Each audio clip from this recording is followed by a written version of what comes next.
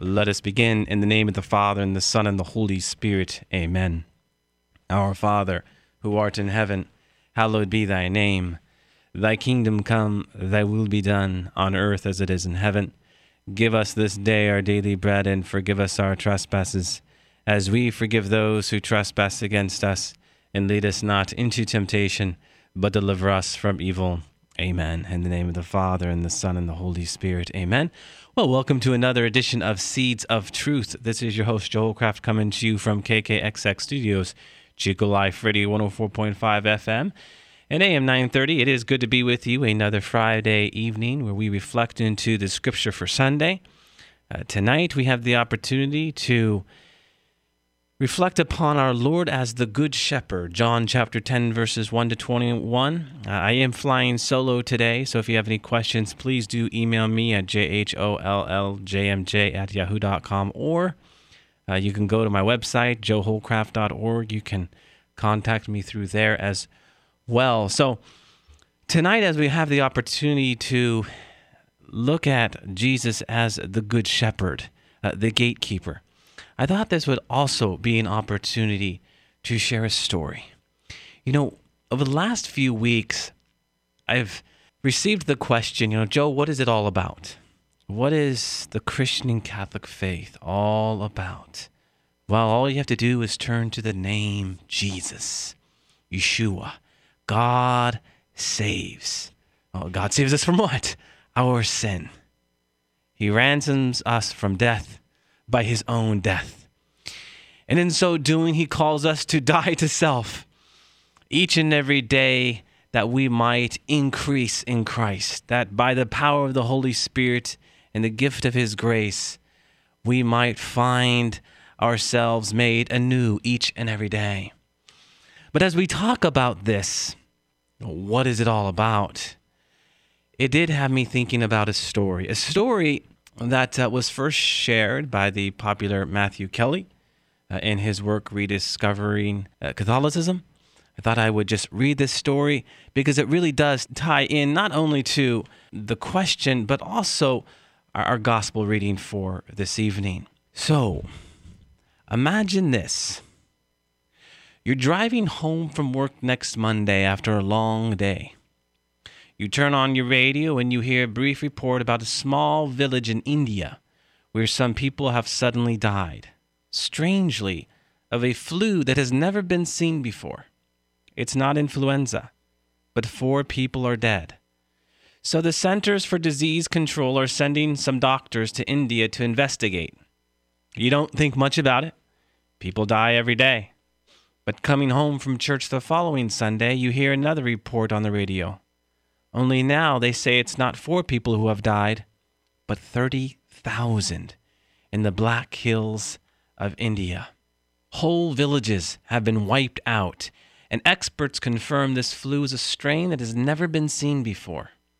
By the time you get up Monday morning, it's the lead story. The disease is spreading. It's not just India that is affected.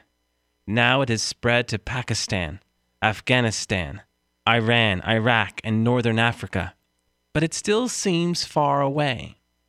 Before you know it, you're hearing this story everywhere. The media have now coined it the mystery flu. The president has announced that he and his family are praying for the victims and their families and are hoping for the situation to be resolved quickly. But everyone is wondering how we are ever going to contain it. That's when the president of France makes an announcement that shocks Europe. He is closing the French borders. No one can enter the country. And that's why that night you're watching a little bit of CNN before going to bed. Your jaw hits your chest when a weeping woman's words are translated into English from a French news program. There's a man lying in a hospital in Paris, dying of the mystery flu. It has come to Europe. Panic strikes. As best they can tell, after contracting the disease, you have it for a week before you even know it. Then you have 4 days of unbelievable symptoms, and then you die. The British close their borders, but it's too late. The disease breaks out in Southampton, Liverpool, and London.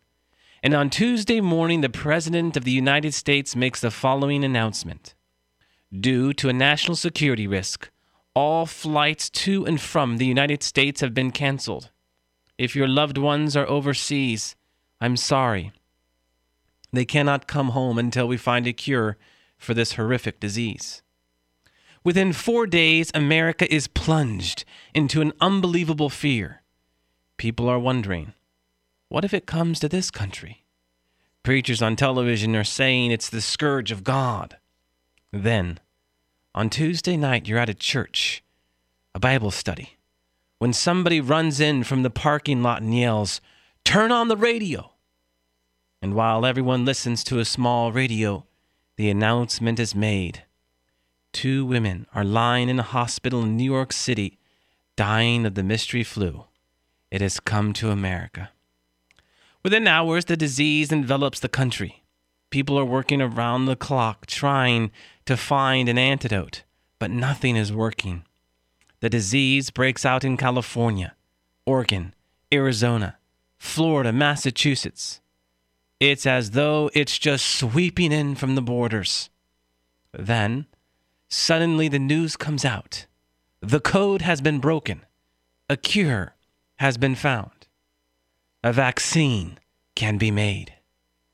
But it's going to take the blood of somebody who hasn't been infected. So you and I are asked to do just one thing. Go to the nearest hospital and have our blood tested. When we hear the sirens go off in our neighborhood, we are to make our way quickly, quietly, and safely to the hospital. Sure enough, by the time you and your family get to the hospital, it's late Friday night. There are long lines of people and a constant rush of doctors and nurses taking blood and putting labels on it. Finally, it's your turn. You go first. Then your spouse and children follow. And once the doctors have taken your blood, they say to you, "Wait here in the parking lot for your name to be called." You stand around with your family and neighbors, scared, waiting, wondering quietly to yourself, what on earth is going on here? Is this the end of the world? And how did it ever come to this? Nobody seems to have had their name called. The doctors just keep taking people's blood. But then, suddenly a young man comes running out of the hospital screaming. He's yelling a name and waving a clipboard. You don't hear him at first. "What's he saying?" someone asks. The young man screams the name again as he and a team of medical staff run in your direction. But again, you cannot hear him. Then, your son tugs on your jacket and says, "Daddy, that's me. That's my name they're calling." Before you know it, they have grabbed your boy. "Wait a minute, hold on," you say, running after them. "That's my son." "It's okay," they reply. "We think he has the right blood type. We just need to check one more time to make sure he doesn't have the disease." 5 tense minutes later, out come the doctors and nurses, crying and hugging each other. Some of them are even laughing. It's the first time you have seen anybody laugh in a week. An old doctor walks up to you and your spouse and says, "Thank you. Your son's blood is perfect. It's clean. It's pure. He doesn't have the disease, and we can use it to make the vaccine." As the news begins to spread across the parking lot, people scream and pray and laugh and cry. You can hear the crowd erupting in the background as the gray-haired doctor pulls you and your spouse aside to say, "I need to talk to you. We didn't realize that the donor would be a minor, and we need you to sign a consent form." The doctor presents the form and you quickly begin to sign it. But then your eyes catch something. The box for the number of pints of blood to be taken is empty. "How many pints?" you ask. That is when the old doctor's smile fades and he says, "We had no idea it would be a child. We were not prepared for that." You ask him again, "How many pints?" The old doctor looks away and says regretfully, "We are going to need it all." "But I don't understand. What do you mean you need it all? He's my only son." The doctor grabs you by the shoulders, pulls you close, looks you straight in the eyes and says, "We are talking about the whole world here. Do you understand? The whole world. Please sign the form. We need to hurry." "But can't you just give him a transfusion?" you plead. "If we had clean blood, we would, but we don't. Please, will you sign the form?" What would you do? In numb silence, you sign the form because you know it's the only thing to do. Then the doctor says to you, "Would you like to have a moment with your son before we get started?" Could you walk into that hospital room where your son sits on a table saying, "Daddy, Mommy, what's going on?" Could you tell your son you love him? And when the doctors and nurses come back in and say, "I'm sorry, we've got to get started now. People all over the world are dying." Could you leave? Could you walk out while your son is crying to you, "Mom, Dad, what's going on? Where are you going? Why are you leaving? Why have you abandoned me?" The following week, they hold a ceremony to honor your son for his phenomenal contribution to humanity. But some people sleep through it. Others don't even bother to come because they have better things to do. And some people come with a pretentious smile and pretend to care, while others sit around and say, "This is so boring." Wouldn't you want to stand up and say, "Excuse me, I'm not sure if you're aware of it or not, but the amazing life you have. My son died so that you could have that life. My son died that you could live. He died for you. Does it mean nothing to you?" Perhaps that is what God wants to say. Seeing it from different eyes, my friends, ought to have us thinking about what Jesus Christ did differently. And those eyes are your eyes. So when I'm asked the question, what is it all about? It is about that. That wonderful and beautiful story. A story that has us, or ought to have us, thinking more critically about the gift we have because of what he gave up, his very life. And so this fourth Sunday of Easter, we read of the Good Shepherd. And as I noted off the top, we have some very important verses to talk about, especially as they relate to one verse. You can anticipate what that verse might be given the story I just shared. So, if you have your Bibles out there, you can turn to the Gospel of John, chapter 10, verses 1 to 21 is what I will read. And this again is Jesus the Good Shepherd, chapter 10, verses 1 to 21. "Truly, truly, I say to you, he who does not enter the sheepfold by the door, but climbs in by another way, that man is a thief and a robber. But he who enters by the door is the shepherd of the sheep. To him the gatekeeper opens, the sheep hear his voice, and he calls his own sheep by name and leads them out. When he has brought out all his own, he goes before them, and the sheep follow him, for they know his voice. A stranger they will not follow, but they will flee from him, for they do not know the voice of strangers." This figure Jesus used with them, but they did not understand what he was saying to them. Jesus again said to them, "Truly, truly, I say to you, I am the door of the sheep. All who came before me are thieves and robbers, but the sheep did not heed them. I am the door. If anyone enters by me, he will be saved and will go in and out and find pasture. The thief comes only to steal and kill and destroy. I came that they may have life and have it abundantly. I am the good shepherd. The good shepherd lays down his life for the sheep. He who is a hireling and not a shepherd, whose own the sheep are not, sees the wolf coming and leaves the sheep and flees, and the wolf snatches them and scatters them. He flees because he is a hireling and cares nothing for the sheep. I am the good shepherd. I know my own, and my own know me, as the Father knows me, and I know the Father. And I lay down my life for the sheep. And I have other sheep that are not of this fold. I must bring them also, and they will heed my voice. So there shall be one flock, one shepherd. For this reason the Father loves me, because I lay down my life, that I may take it again. No one takes it from me, but I lay it down of my own accord. I have power to lay it down, and I have power to take it again. This charge I have received from my Father.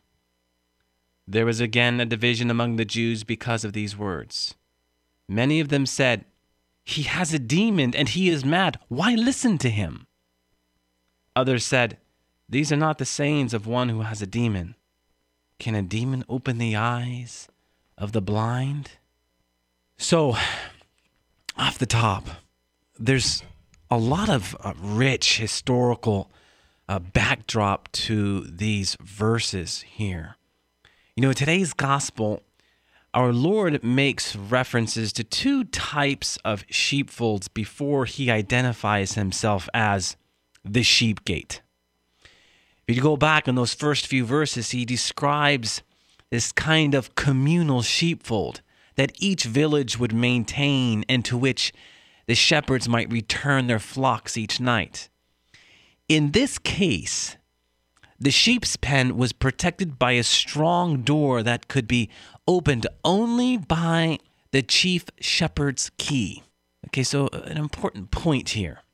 Now, the second type of sheepfold is described in subsequent verses, where a containment was provided for those nights when the sheep were to be kept in the fields. For example, on the night of our Lord's birth. Now, such temporary sheepfolds usually consisted of a circle of rocks with an opening on one end. In this case, the shepherd himself would serve as the gate to such sheepfolds, laying across its entrance to sleep. So you can kind of begin to gather up an image of why our Lord uses the words that he uses.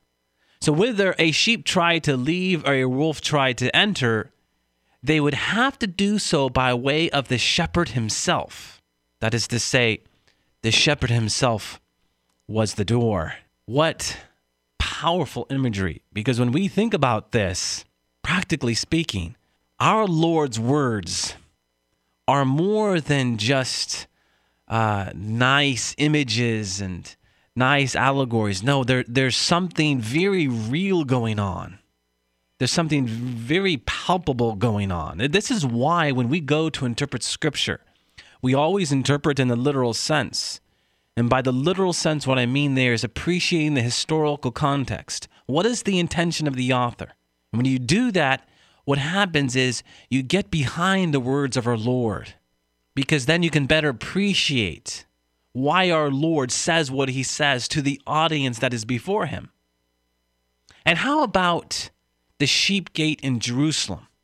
You know, in the ancient walls of Jerusalem, there was a gate on the north of the city by which animals were brought in from the surrounding areas for sacrifice. It was called the sheep gate. You know, once inside the city and within the temple courts, there was only one door where the sheep went in, and no lamb ever came back out after entering the temple precincts. They traveled in only one direction, and there they were sacrificed for the sins of human beings. So, for that first audience who heard our Lord's teaching about sheep, Such knowledge added to the shock of his words. I tell you the truth.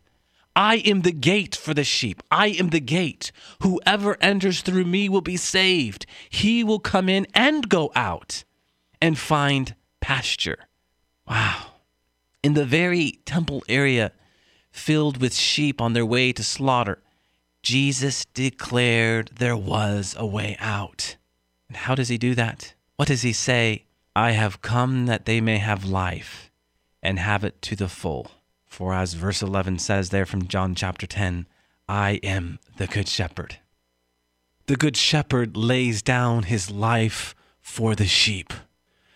Our Lord willingly turns his life over for our sake. You know, in the opening, I talked about that most salient truth of our Christian and Catholic faith. Yeshua, Jesus, God saves. What he offers for us is a profound insight into the life of the Trinity. That love shared between the Father and Son. A love that is expressed in this sacrificial dimension. He was obedient to his Father. He simply says, all that I am is yours. Our Lord says to us, I give myself entirely over to you. Wow. Jesus speaks of sheep in the very place where they were about to be slaughtered. It's so provocative. Unlike, the shepherd among innocent lambs and many of our imaginary scenes of sheep and shepherds on verdant hillsides, tending these sheep requires something more than a gentle hand and a watchful eye. They must be protected from the powers of death. Shepherds are just not, compassionate caregivers. They are figures of authority who protect from marauders and enemies. Yes, shepherds have rods. They have rods to protect. They have rods that represent authority. Jesus teaches that anyone who does not enter into the sheepfold to care for the sheep through this gate himself is a thief and a bandit. No one comes to the Father except through him, he says. And Jesus himself is the gate by which the shepherd goes to the sheep. So only the authentic shepherds are those admitted by him. If you go back into verses 7, 8, 9, and 10, the figure is of a gate for the shepherd to come to the sheep. In verses 9 to 10, the figure is of a gate for the sheep to come in and go out. The Pharisees, since they do not come through Jesus, are thieves. Those who come through this gate, that is Jesus, will have life. And of course, our Lord is the model shepherd. God had a love affair with shepherds in the Old Testament. Moses, of course, Joshua, David, Amos, so many shepherds. This shepherd, our Lord, he is willing to lay down his life for his sheep. The Pharisees, on the other hand, are hirelings who shear the sheep but have no loyalty to them. Now, the faithful shepherd, like David of old, protects his flock. He knows his sheep. This is what our Lord is saying. He has an intimate knowledge of his flock. And this intimate knowledge comes from deep and abiding love. Long night watches. This is his reason for laying down his life. And his love goes out beyond his own sheep. John records, to all who believe in him. Jesus is the gate of the sheepfold, not a trap door, but rather the entrance into the loving security of God, into the protection of the Good Shepherd. When you read these series of verses closely, what you find is a profound consolation, but a consolation that only comes out from a living relationship with Jesus Christ. We must not forget what he did for us. Now, what did Pope Francis say about a month ago? If you were the only person on the earth, he would have given his blood for you. That's powerful stuff. So we must not forget what he did for us. And we won't if we pass through this gate of life, Jesus Christ, which again is first and foremost embracing our relationship with Jesus Christ. Remember what these verses said. The sheep only recognize the shepherd's voice. Well, how does the sheep recognize the shepherd's voice? Well, because they are constantly spending time with the shepherd. My dear friends, we must spend more time with Jesus Christ so that we might be more familiar with the words of Jesus Christ. So in all of those stormy circumstances of life, when it's difficult to hear, we can begin to pick up his inflection and tone because we spend so much time with him.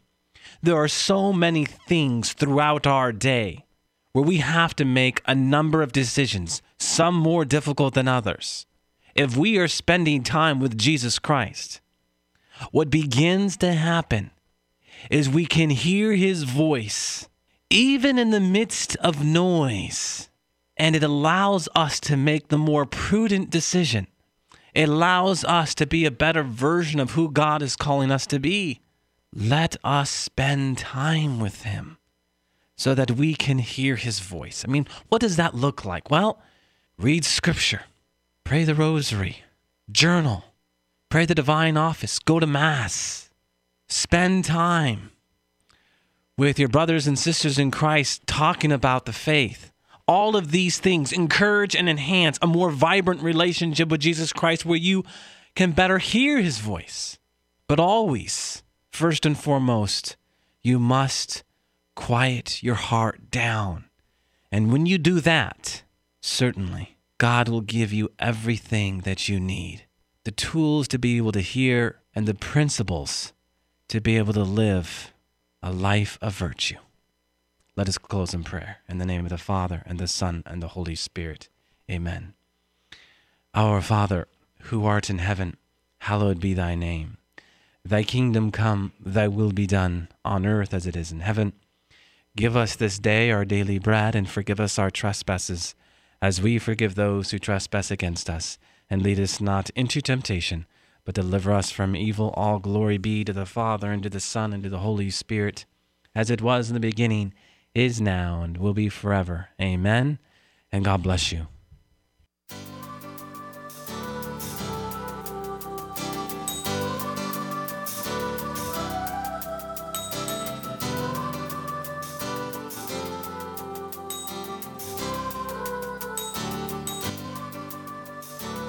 You've been listening to Seeds of Truth, heard every evening from 6:30 to 7 p.m. right here on KKXX. If you have questions or feedback, you may email Joe at jholljmj@yahoo.com. For a copy of today's program, visit joeholcraft.org or call KKXX during regular business hours at 894-7325. Thanks for listening to the Seeds of Truth on KKXX.